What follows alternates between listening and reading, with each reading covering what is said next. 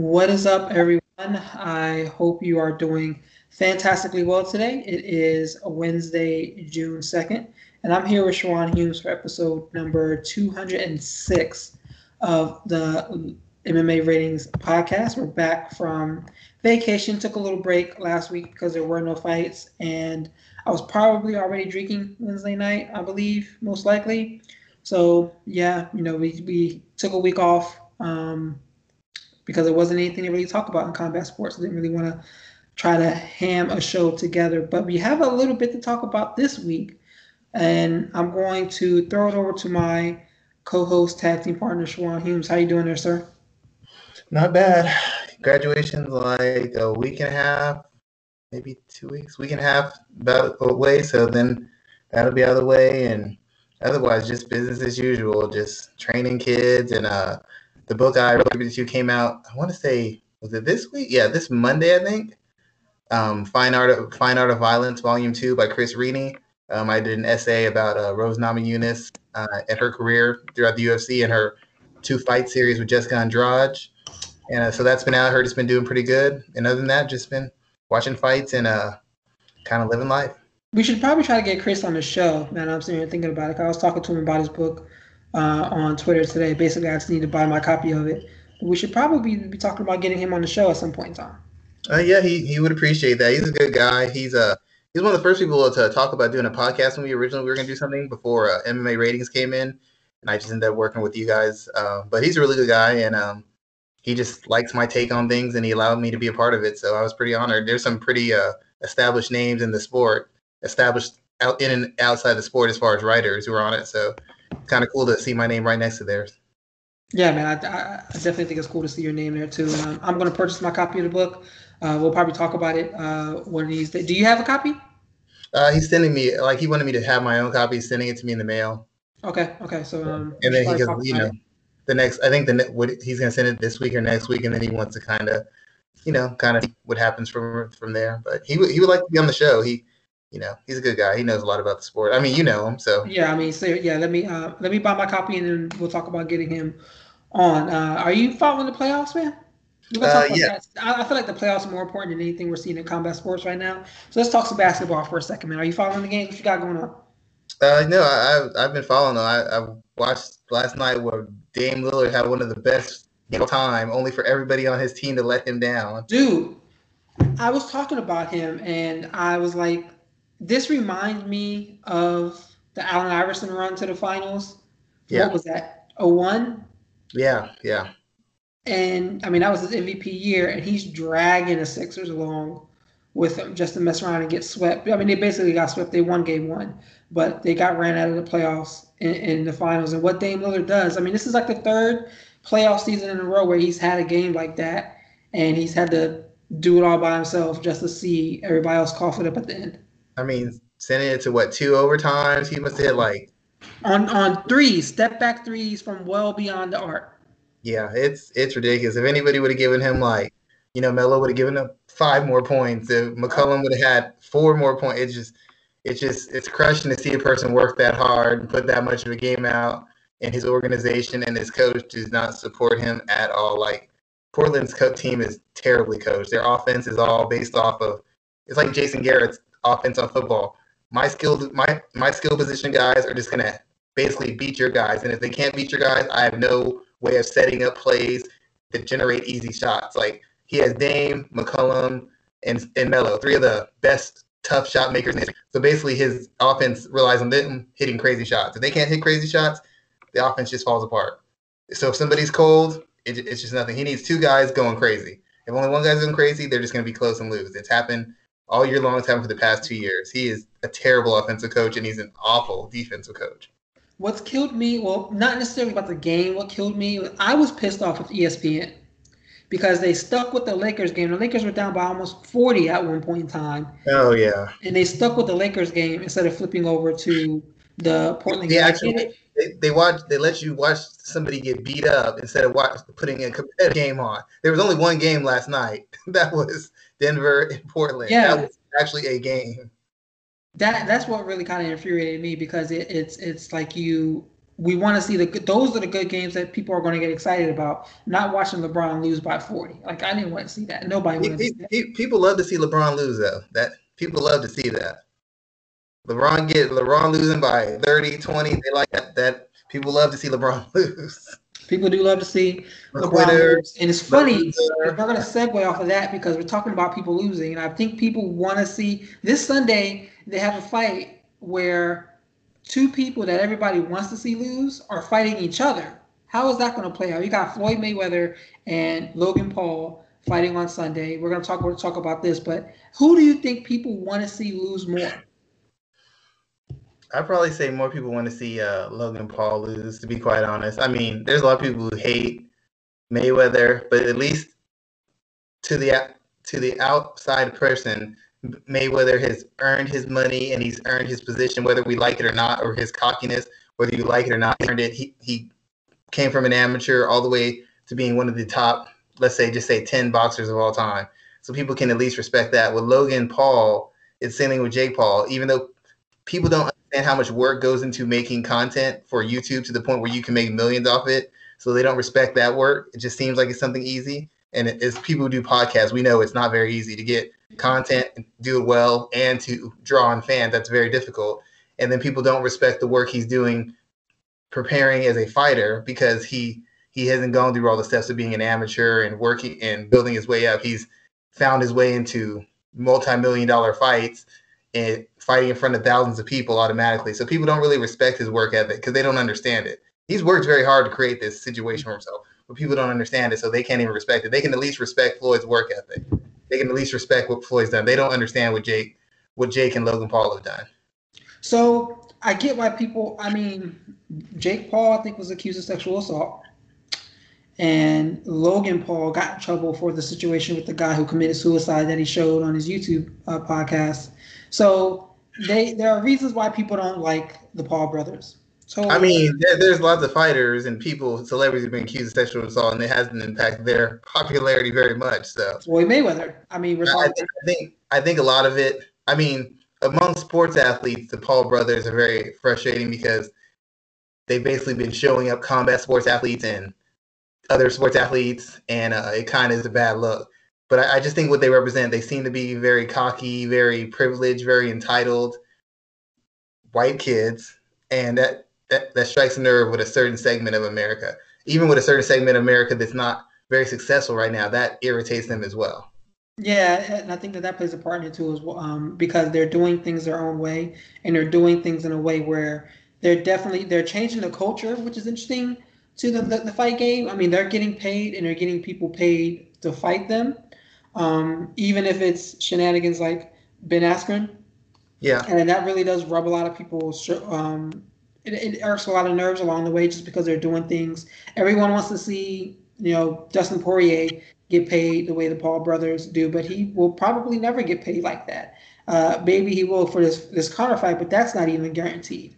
Well, so I really see how that's really rubbing a lot of people the wrong way. We had talked about that before because people don't understand. Like they're like, oh, just use your social media. But the thing is, as a fighter, and you've competed, to understand, it's very hard to put that kind of dedication in, and also do interviews or spread the word about yourself or make post after post, because it can't be just one or two. It's got to be a consistent presence. That's how they've gotten big. A consistent presence, going outside their comfort zone, touching on all sorts of things, spending their own money to put themselves in a position to take advantage of the fans or people who were interested, or this new medium at the time, which was YouTube. That's what they had to do. What fighter outside of, you see people like Conor and Ronda Rousey, but even their performance has suffered as a result in certain levels because of the stardom.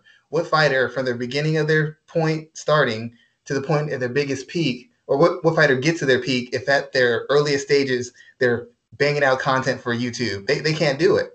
So basically, the Paul brothers provide a shortcut. If you can get a fight with one of these guys, you get, even though whether you win or lose, you get all their fans, you get all the promotion, all the polarizing comments, you get everything that comes with it, and it generates into money for you. Tyron Woodley's going to get paid. Ben Askren got very paid.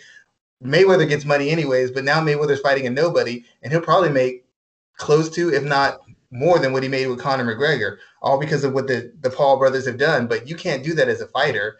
It's very difficult to have that big of a social media presence from beginning all the way to your peak. They established their social media presence early, then they became fighters. Once they've already been millionaires, multi-millionaires through YouTube, then they last 3-4 years they went into fighting. If they would have tried to do this while they're trying to fight, there's no way they would have been any decent at fighter, and there would have been no way they could have constantly built up a strong enough online presence to become stars or money-making machines. So it's a trade-off. Social media will help you, but what fighter has the time to dedicate it strictly to that? And what fighter has enough money to pay someone to be their social media person and consistently post? It's not easy. I mean, it's not easy. I try to post a lot on Twitter about MMA and stuff. It's hard for me. It's like, man, like, what else am I going to post? What other article am I post? What other comment am I going to make? It takes a lot. It's a lot of hard work. So they did it backwards. Got the fame first, then got into fighting. Most people don't get famous until they become very good fighters or they get the right fight. So they're always going to have a leg up. And fighting them is just a shortcut. It's a cheat code. If you're a fighter who hasn't made a lot and needs an opportunity, of course you want to fight these guys. You'll get paid more than you've ever made in your life. Even if you just fight on one of their cards, you're probably going to get paid more than you've made throughout most of your career. So they're basically a cheat code. And while people resent them, they got Ben Askren paid. If Dustin Poirier fights one of them, he'll get him paid. Tyron Woodley's going to get paid much more than he's made the entirety of his MMA career. We all know this. The only good thing about them is they've highlighted how ridiculous the pay in MMA is. That you can make more fighting two non-fighters than you can make defending multiple championships in MMA. That's very true. How do you think this fight is going to go down on Saturday? Jake Paul weighed in at 199 for his first fight. Floyd Mayweather fought 147, 154 at the max. Floyd's 44. How do you think this fight is going to go down? Because before we even talk about that, let's talk about the rules first. So it's 8 3-minute rounds, no judges. Knockouts are allowed, and if it's considered an exhibition, so there isn't technically a winner. If all 8 rounds conclude, they can either decide to vote amongst key people to decide who wins or not, or they can just call it a draw. Based on those rounds, Sharon, those rules, what do you see happening on Sunday? I mean, at the end of the day, it still comes down to skills. I mean, Logan's much bigger. I guess you could say he might be even stronger given the weight disparity. He's a good athlete. He used to wrestle. He's trained. He's obviously athletic. But if it was somebody like myself boxing Logan Paul, his athleticism would be a problem because I on average, I wouldn't see something comparable to it. I've seen something like it before, but not on a consistent basis. His size would be an issue because I don't have a good enough skill set to make up for the size and strength and power advantage he would have. Any advantage he has physically based off his youth, and he does have one, but it's not going to be as big an advantage as it is Floyd Mayweather. The difference in IQ and skill and reflexes and timing and just ability to get them, it's just not even close. There's such a gap between them.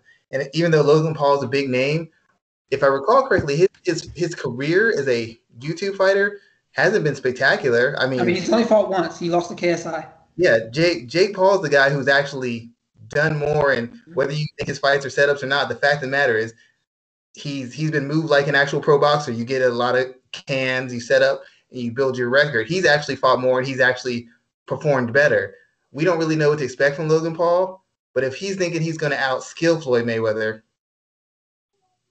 that's a tough stretch. Juan Manuel Marquez couldn't do that. Manny Pacquiao couldn't do that. I mean, Ricky Hatton, couldn't. Canelo didn't. Canelo Hernandez couldn't. Angel Manfredi couldn't. Like legitimate world-class boxers couldn't outskill him.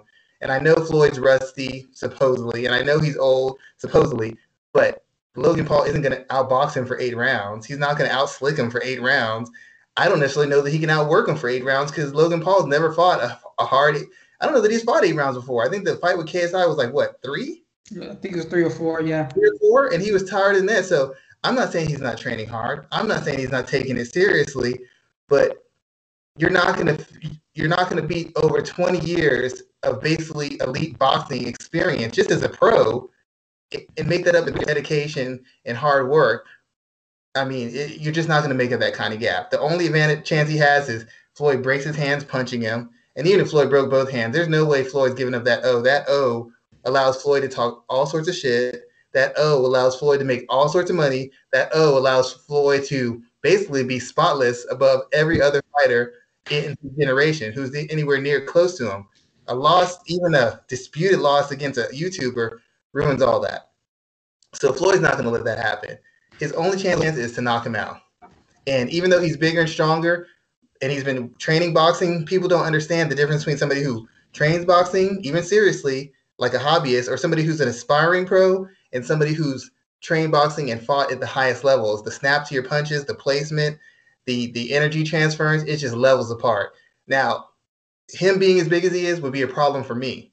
Him being as big as he is in boxing might be a problem for you. Him being as big as he is isn't going to be as much of a problem against Floyd Mayweather because, quite frankly, Logan Paul does not have the overall defensive and offensive skills to make it a real problem, like a real problem.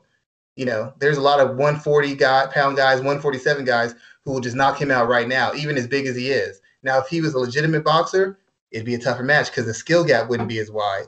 But the skill gap is just I can't. It's a difference between me and Michael Jordan. It's the difference between me and Kevin Durant. That's how wide the skill level is, and that might be an understatement. That's how wide the skill level is. So his only chance is Floyd injures himself or he knocks Floyd out. And I don't know how either one of those things happen, even if Floyd's not taking it seriously. Floyd's never really out of shape, and you can't make up, like I said, 20 years as a pro and how many 10, 15 years of that before that is an amateur boxer. You can't make up that difference. You can't make that up overnight. There's Let no me ask way. you a question. Let's say we're in bizarre world here and something does happen on Sunday and Floyd Mayweather loses a legit loss, like legit loss. What does that do to his legacy? Does that negate the other? Well, he retired 50-0. Does that negate the other 50 wins of his career? Yes, it does. He took an exhibit. I don't care if it's an exhibition match. I don't care if it's an exhibition match. You can't lose any sort of match. I mean, like if Floyd Mayweather was like, let's say he was 60, and this guy 60, and this guy was the same age. Okay, then maybe we could excuse it because he's clearly past the point where he could actually functionally effective. He could functionally act. But if he loses an exhibition, and for even if it's really close, and it's gonna look bad for him. You can say he didn't take it seriously. Well, that's your fault. He just, I thought he was just a YouTuber. Once again, that is your fault. You took him lightly. You took it lightly. You're making millions upon millions of dollars. I don't know why you take this as a joke. This fundamentally undercuts everything about Floyd Mayweather if he loses this fight. I mean, Ben Askren isn't even a good boxer, and people look at Ben Askren different now that he got knocked out, and he's not even a good boxer. Nate Robinson isn't a boxer at all, and his reputation was totally trash. Being knocked out is something he's not any good at it. Dude, you haven't heard from Nate Robinson since. I almost forgot totally about that. Exactly. He's not even a boxer, and you saw people got on him. Ben Askren, everybody knows he's a terrible striker, and people were piling on him for getting knocked out, even though that was the most likely thing to happen, knocked out early. If Floyd, the actual pro boxer, one of the top 10 boxers of all time, some people say number one, get one of the best defensive fighters of all time, gets knocked out by a guy who's been only fought once, and has been training for 3 to 5 years, and he gets knocked out, or if he's even getting beat up and he's worn out and he's hanging on for a decision, oh, good Lord, man. It's all over for this man. It's all over for this man. I don't care. I'm not going to want to hear age. I'm not going to hear I didn't take him seriously. You're probably making $100 million off this fight. You should take it seriously. And if they beat him, they're talking all sorts of shit. Logan Paul will not do a rematch. He'll say, I beat you. Done. You get nothing. He'll hold that card forever. Floyd can't afford to lose fight. Floyd can't really afford for it to be even remotely competitive. Conor McGregor, you can understand it. Multi-time UFC champion, a striker, knocked out some of the best fighters in the world in MMA. Logan Paul lost to KSI. So let's talk about the rest of this card too. I want to kind of pop in on this and ask you if there's anything else on this card that's worth watching. We have Badou Jack against Dervin Colina at light heavyweight. Jared Hurd against Luis Arias at middleweight. Chad Johnson, yes, is making his debut against Brian Maxwell at cruiserweight. I almost forgot totally about that. John Carlos Torres is fighting Zach Kuhn. Adrian Benton against Pedro Angel Cruz. Mickey Scalia against Adam Ramirez. Dorian Khan against Jonathan Condi. Jaleel Hackett against Angelo Diaz. And Vidal Riley against Quintel Thompson. Anything else on this card make it watchable to you? It's not that $49, so that's why $50. It's not that it's not going to be watchable. They'll have some good fights, but the fact of the matter is, it's like any other Floyd Mayweather fight. He's going to get his fighters on to make some money and fights that could be fairly competitive to one-sided matches. They're just trying to draw on as much interest and make as much money as possible. This isn't a real fight card in anything more than the name of itself. There'll be some good fights. There'll be some good stoppages. There'll be some good back and forth action. None of these fights are the kind of fights that'll be determining the next world champion or the future of the division. None of these guys are clearly established as such. They fight with a bunch of guys who aren't really established, don't have the biggest names, won't demand the biggest salaries, so they'll be happy with whatever they get paid, and they can low end of the payment. It won't be bad, like terrible. They won't be getting robbed, but they're not going to demand multi-million-dollar purses. So it's going to maximize all the money they can make while kind of minimizing how much money they spend and putting into this. Most of the money is going to be going to Floyd's guy, Floyd himself, and Logan Paul. So it's just a good way for them to make money. There'll be lots of good fights because the lower card fights justify it if they're good and they're fairly competitive and they're evenly matched. But it's nothing that's shaping the direction of boxing. Now that they have Devin Haney or they have Gervonta Davis or even an Adrian Broner on the undercard, that'd be something different. They just need it to be legitimate enough to justify what they're doing. Good. Just so you know, in future reference, if Floyd wins this or when he wins this, and if Jake Paul wins his next fight, we already know what the next fight's going to be. We know it's going to be Jake Paul versus Floyd Mayweather. If Jake beats Tyron, he's going right for Floyd. He's already got it set up. He's got it. He took his hat. That fight?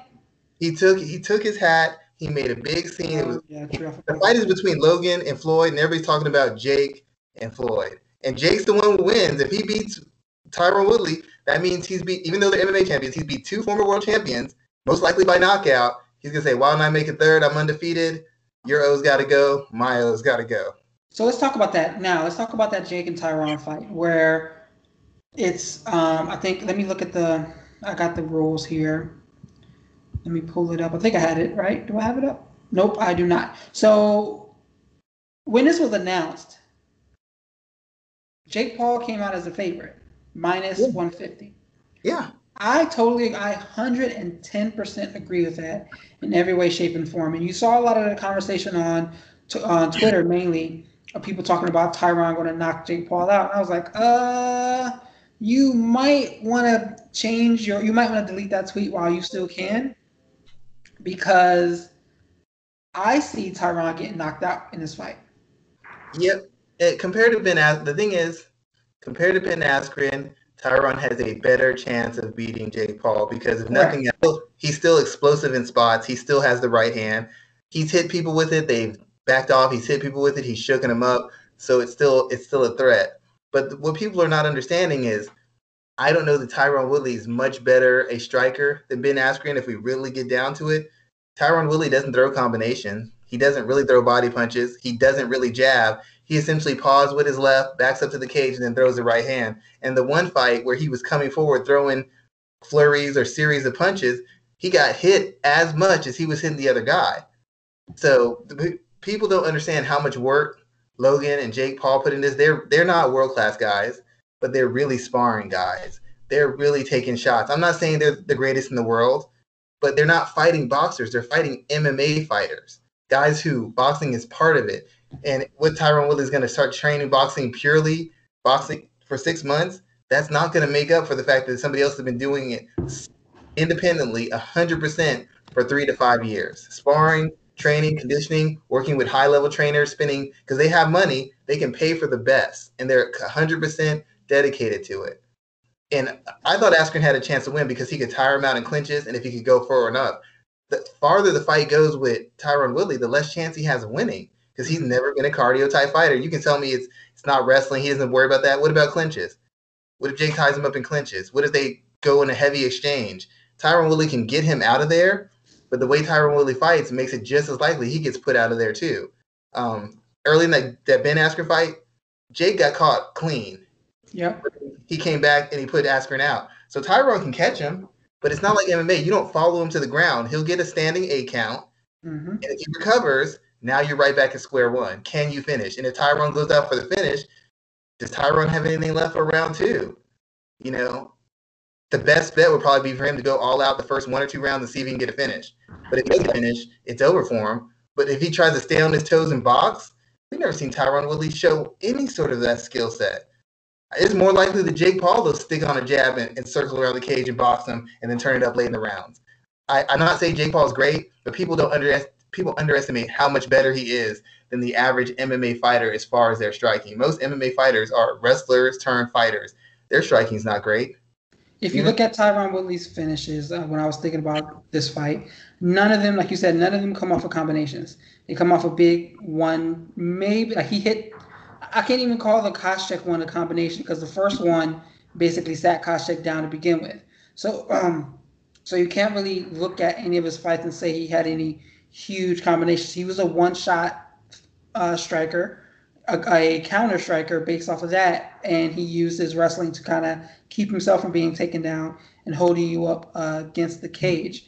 So I really have a hard time seeing him win this fight. I equate it to just because you can swim and you can swim very well and you can do laps and stuff like that in your local pool doesn't mean you can outswim Michael Phelps. Doesn't mean you can do the breaststroke right. Doesn't mean you can do the whatever other strokes there are correctly and win races doing that. Yeah, MMA fighters can strike. You know, they get in there and they know the ways to kind of get around throwing a 3 combination, throwing a 4, throwing a jab and stepping out off of that. They know the minor stuff.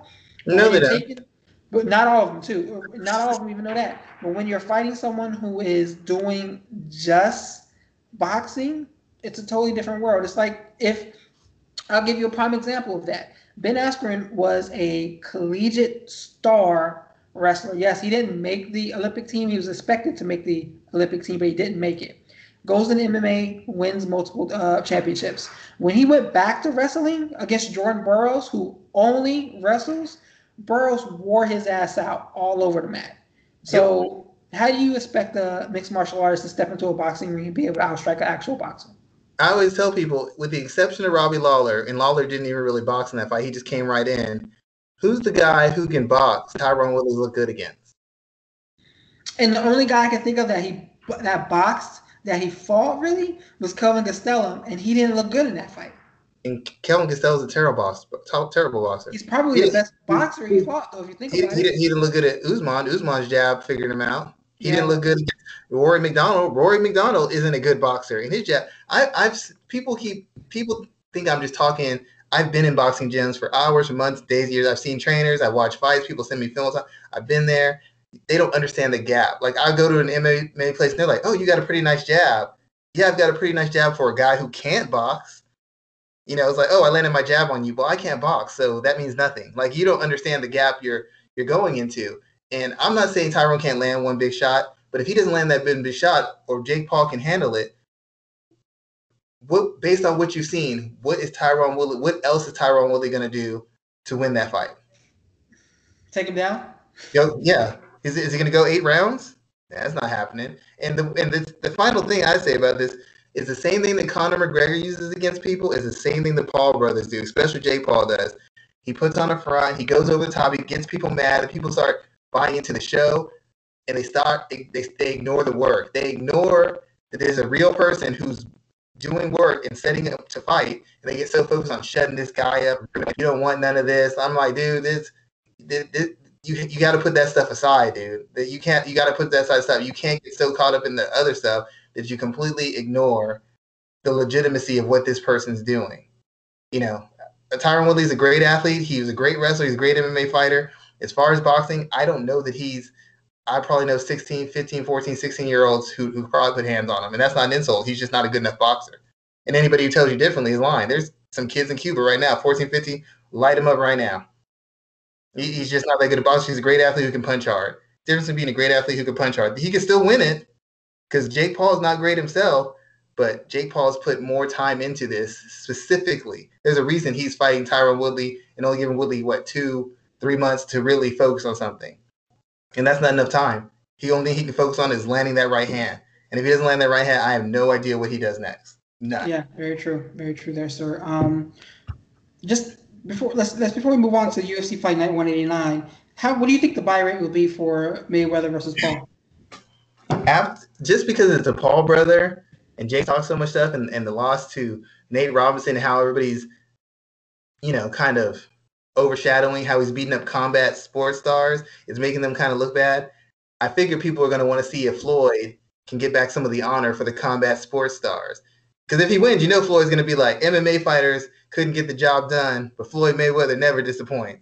And he's right. And I know it's not MMA. You signed the contract. You took the money. I don't want to hear nothing about my experience. I needed more time. I was injured. You took the money. You signed the contract. You knew what you're getting into. That's what you get. So this should do at least $1 million. I would think at least $1 million. Wow, okay.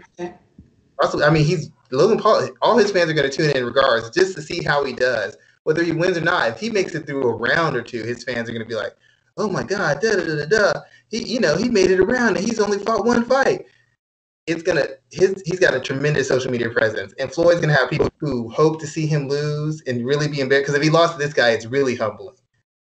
You could handle losing to De La Hoya, you could handle losing to Zab Judah, but losing to Logan Paul, oh my God, they would just love it. They would just eat it up. They would just eat it up if Floyd lost. So there's gonna be tons of people who hate Floyd. It'll be all the athletes who want to see Floyd get some get back for them. It's gonna be all Logan Paul. If it doesn't do $1 million, at least I'll be shocked. True.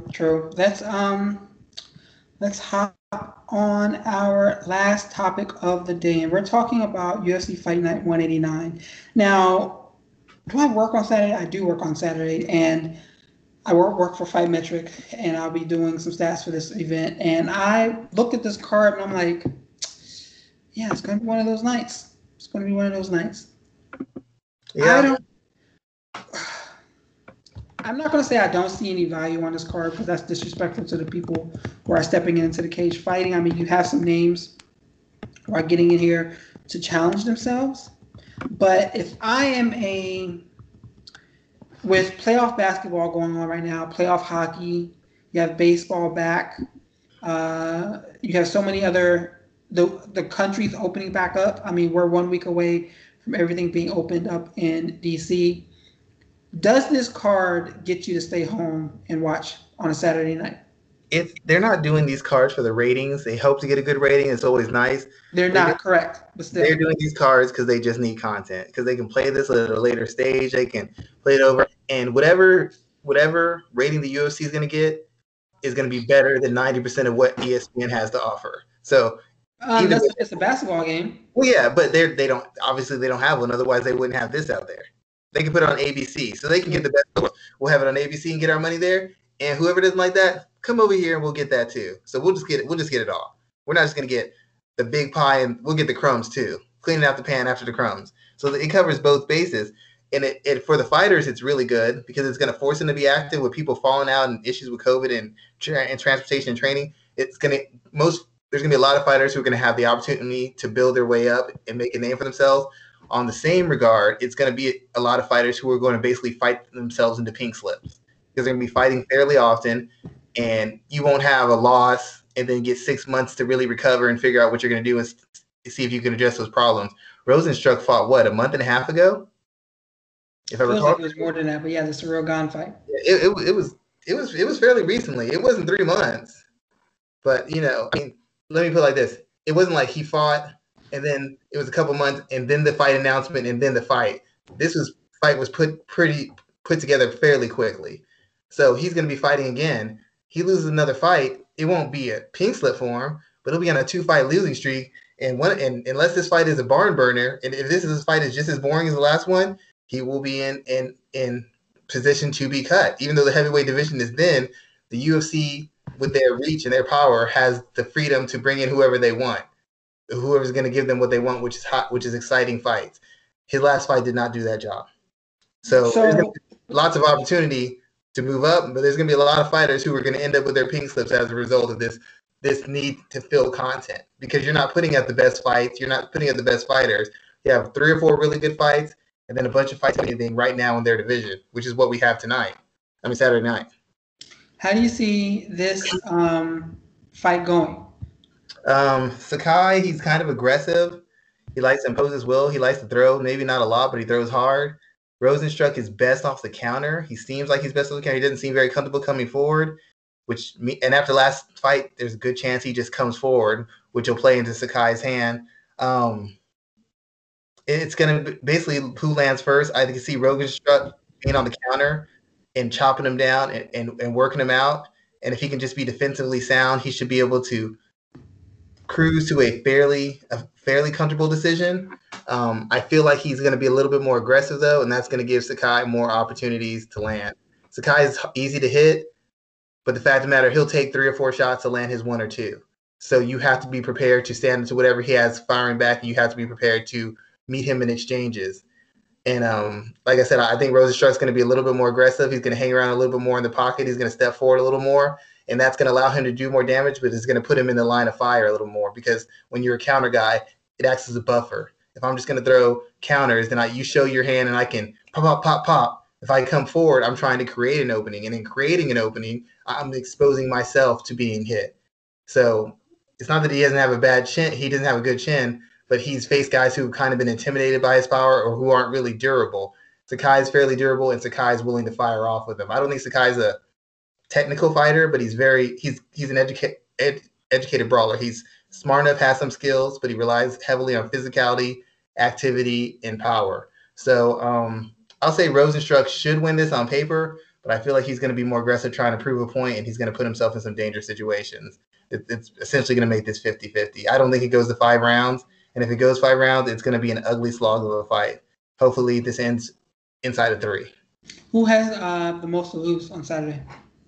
I would say Rozenstruik. Sakai he's limited. He's a flawed fighter, but at least he's exciting. The UFC will pay for excitement. They'll keep excitement around.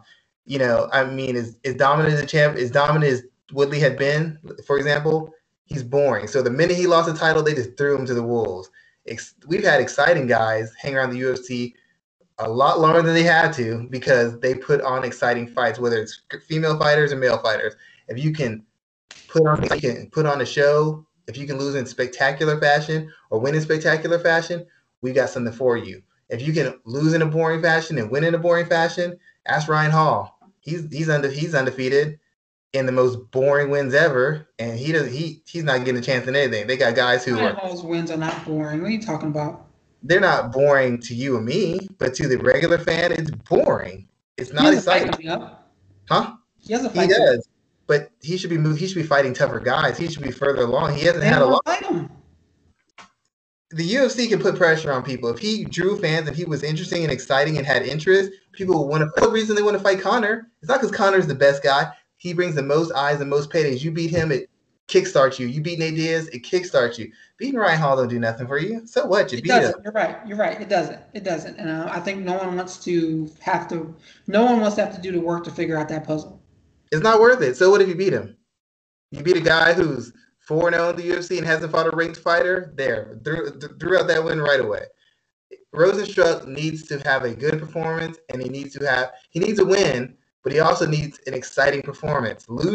Getting knocked out after being boring, or just eking by being boring, or losing while being boring does him no good.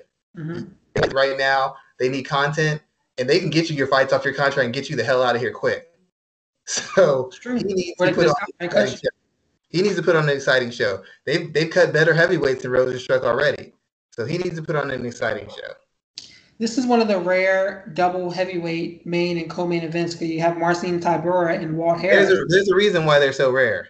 Yeah, Jesus, don't I know it? And this is a co-main. I think there's more chance of a finish in the co-main event than there is in the main. I feel like the guys on the main card or in the main event are going to fight with more caution. Marcin Tybura and Walt Harris, I think one or the other is going to get themselves put out.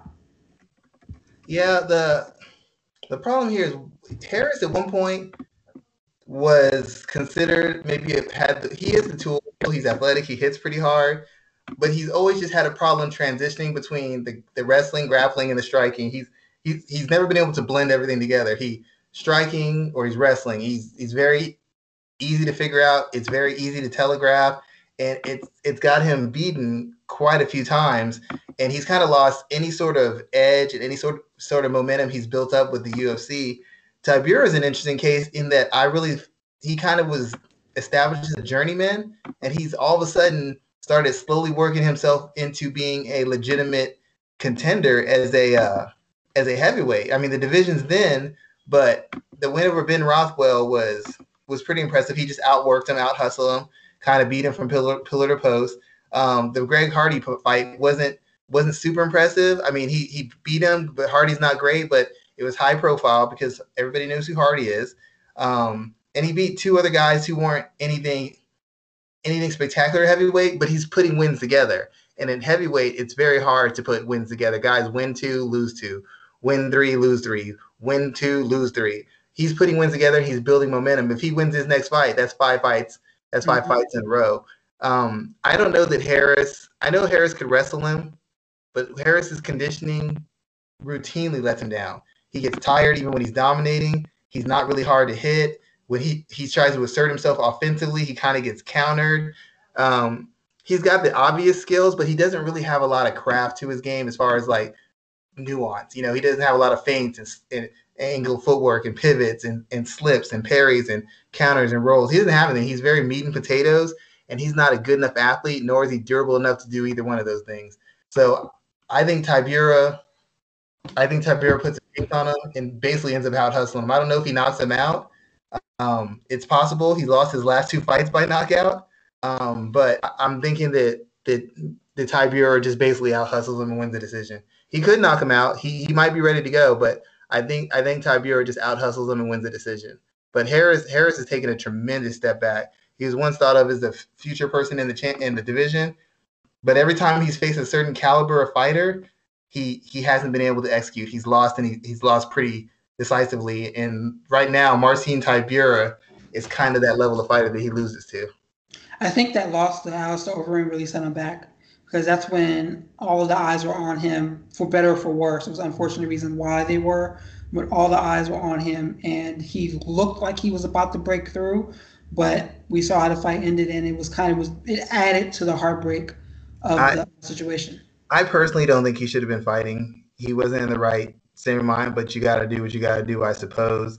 But if you look at his record, look at the wins: Chase Sherman, Cyril Asker, Daniel Spitz, Alexei Olenek, and he had a no contest. Andre Arlovsky. I mean, it's hard to who's the most valuable win out of that?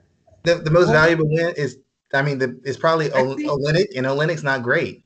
Yeah. Look at who he's lost to though. Shamil, I can't say the name. Abdurakhimov, Fabricio Verdum, Mark Godbeer, Alistair Overeem, Alexander Volkov. Alexander Volkov is just basically an active fighter with more of a ground skill fighter who has an active striking, well conditioned. That he might maybe a better version of Tybura. But every time he faces a certain caliber opponent, he loses, and he loses decisively. Alistair Overeem, knockout second round. Volkov, knockout second round. Lost to Godbeer. I think he got DQ. Lost to Fabricio, submission first round. Shamil, he lost decision third round. I mean, it's just he fought Soal Paleli, lost by second round KO. I mean, Nikita Krylov, lost by first round KO. Don't you talk bad about Nicky Thrills. I'm just saying, Jared Roshaw lost, but every time he's faced a certain caliber of opponent, True. He lost. And I don't know, I don't want to take away from the mental stress of his situation. If you're in that situation, I don't know that you should be fighting anyways. And maybe that's the only way he can deal with it, but I don't necessarily know if he should be fighting anyways. And it just seems like he's on a downward slide. Tybura is on an upward slide. And while he could out-wrestle him, and maybe he could even knock him out, the fact of the matter, even in his wins, he has not been particularly impressive. And that's against third and fourth tier fighters. He hasn't looked particularly dominant or great against third or fourth tier fighters. Good stuff. What else stands out to you on this card?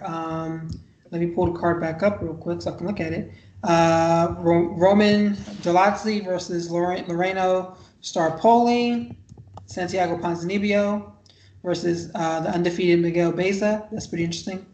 Dusko versus Gregory Rodriguez. Tom Breeze is back, fighting Antonio Arroyo. Wakan Amirkhani fighting Kamala Kirk. Montana De La Rosa fighting Ariane Lipinski. What is it? What does she call herself? The God of War, the Yeah. Goddess of War, something like that. Ilir Latifi fighting Tanner Bozer. The best fights on most of these fights. The Trinaldo fight and the Salikov is a good fight. Trinaldo, as old as he is, and even though he hasn't been spectacular recently in the UFC, the fact of the matter is he's managed to put wins together, and he's never been an easy out. So this is a chance for Muslim to show himself, to show that he's at another level and get that entryway into fighting the upper ranked guys, the name guys, the guys who have some momentum behind them, the guys who have the UFC behind them. I mean, Trinaldo's on what, 3-fight win streak? Yes. He's on 3-fight win streak. So Muslim beats him. That gives him a leg up, and he can start calling out the higher ranked fighters, and he can start actually making a dent in the lightweight division as far as having to be paid attention to. You can no longer ignore him and just put him with lower ranked guys. Guys are going to have to start fighting him. So that's an important fight. And if Trinaldo beats him, that's four wins in a row, and now Trinaldo's got to be looked at as at least an outside contender for a title shot. Obviously he's not really close to it, but he could at least be a fringe contender for a title shot. And at his age, that's an important fight. That'd be impressive for him. So that's a very important fight at the lightweight division. Montana De La Rosa versus Lipski. Both fighters are actually underachievers. Both of them. Lipski came in with huge hype. She was supposed to dominate, such a dynamic striker, athletic striker, punishing striker, and she's been average at best. And Montana De La Rosa is like, I don't know, middle class. Gillian Robertson, same-ish, can wrestle, athletic, and grapple. I mean, Gillian Robertson's middle class. What are you talking about? Yeah, but Montana De La Rosa is the middle class version of that. So I guess she's the poverty class version of that. I was about to say, you can't be the middle class version of someone who's also middle class. Both of them are just wildly inconsistent, wildly ineffective, and the UFC wanted to get behind them, and they have not been able to put wins together against opposition. I mean, they're just so inconsistent, even though they got the skill sets to actually be contenders. So you have two people who were probably close to being cut from the UFC, who came in with a fair amount of hype and who had some potential as being stars in the division, who have underachieved and probably are maybe a fight or two from being cut, to be quite honest. And then the last fight would probably be Latifi versus Bozer. Bozer's a young heavyweight. He's kind of exciting, athletic, got an interesting style. Latifi's the long-time light heavyweight who's moved up to heavyweight. So it's interesting to see if he can make some headway, because he should be one of the better conditioned, better skilled heavyweights, just on the fact that he was lightweight. He's a pretty good athlete at that point. So it's seeing if he can transition and build some momentum and actually become a consistent and effective fighter at heavyweight. And for Bozer, it's a chance for him to fight an experienced, accomplished fighter to see where he stands and see if he really has the potential to be a legitimate heavyweight contender. At this point, he's been, once again, fairly uneven. He's shown flashes, but he's never been able to put it all together. And this is the fight against a smaller, older opponent, which is, in a sense, a showcase fight for him to show that he can compete at a certain level. But it's also a dangerous fight because Latifi is just much more experienced and much more accomplished than him. So those fights are pretty interesting. Everything else has a fight where somebody's involved who's interesting, but their opponent is not. Those are the only fights that both sides have a storyline that you could really buy into and get into, as far as I'm concerned. Are you gonna watch this card live? Probably not. I'll probably come in and out of it. I might watch a fight here and there.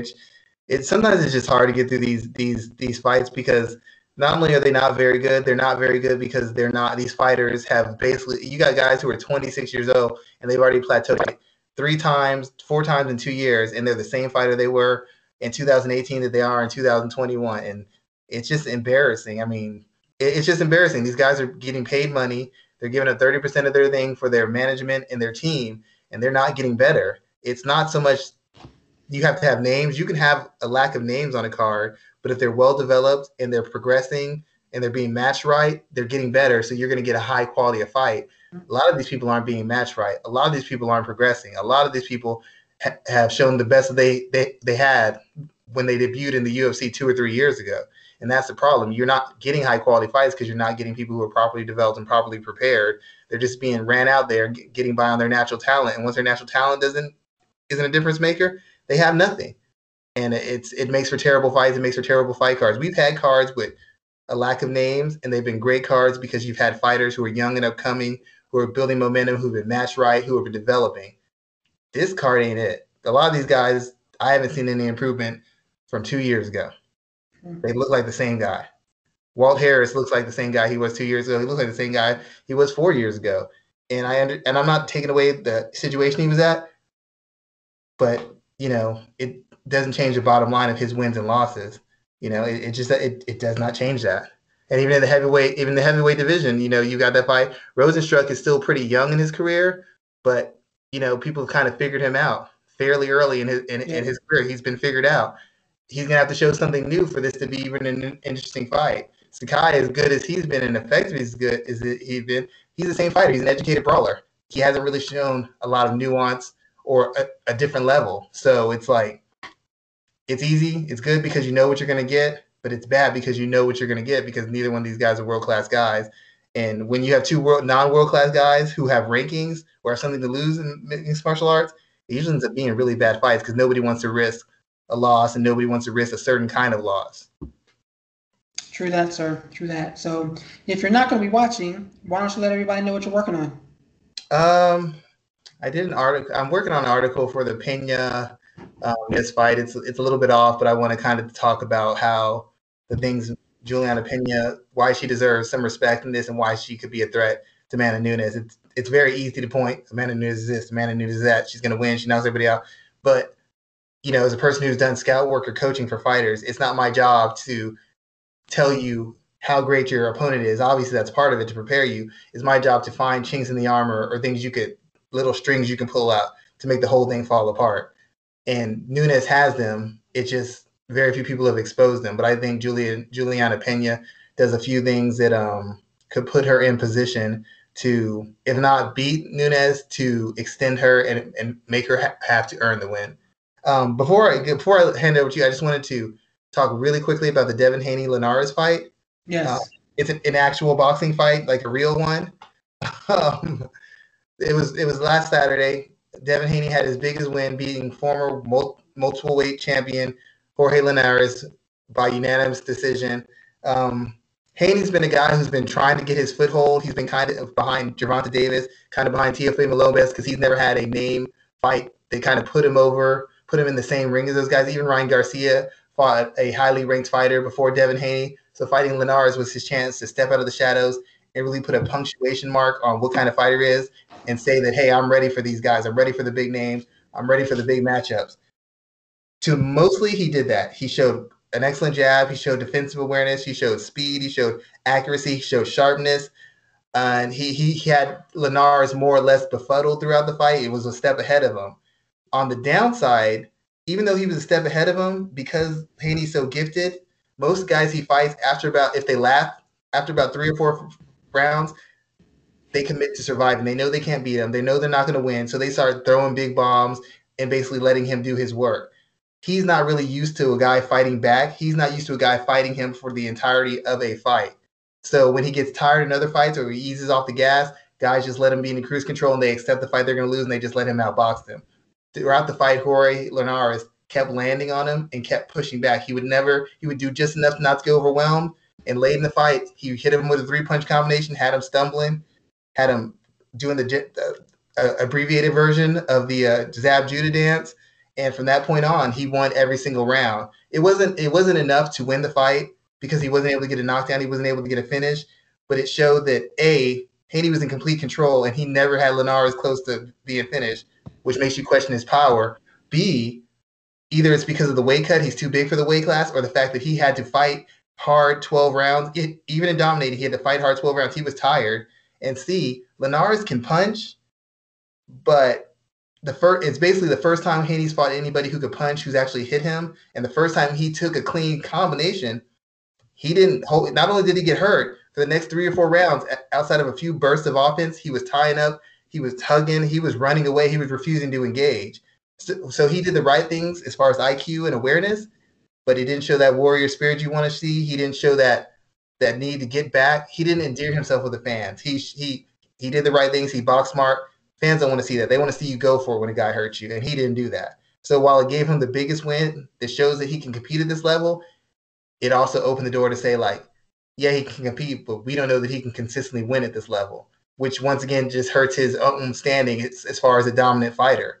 So he got most of the job done. He didn't get it all done, and his next fight against a named guy is going to be interesting because we saw some flaws that a guy who's 10 years younger and has 40 less fights is going to exploit. You know, Gervonta Davis isn't going to get tired like that guy.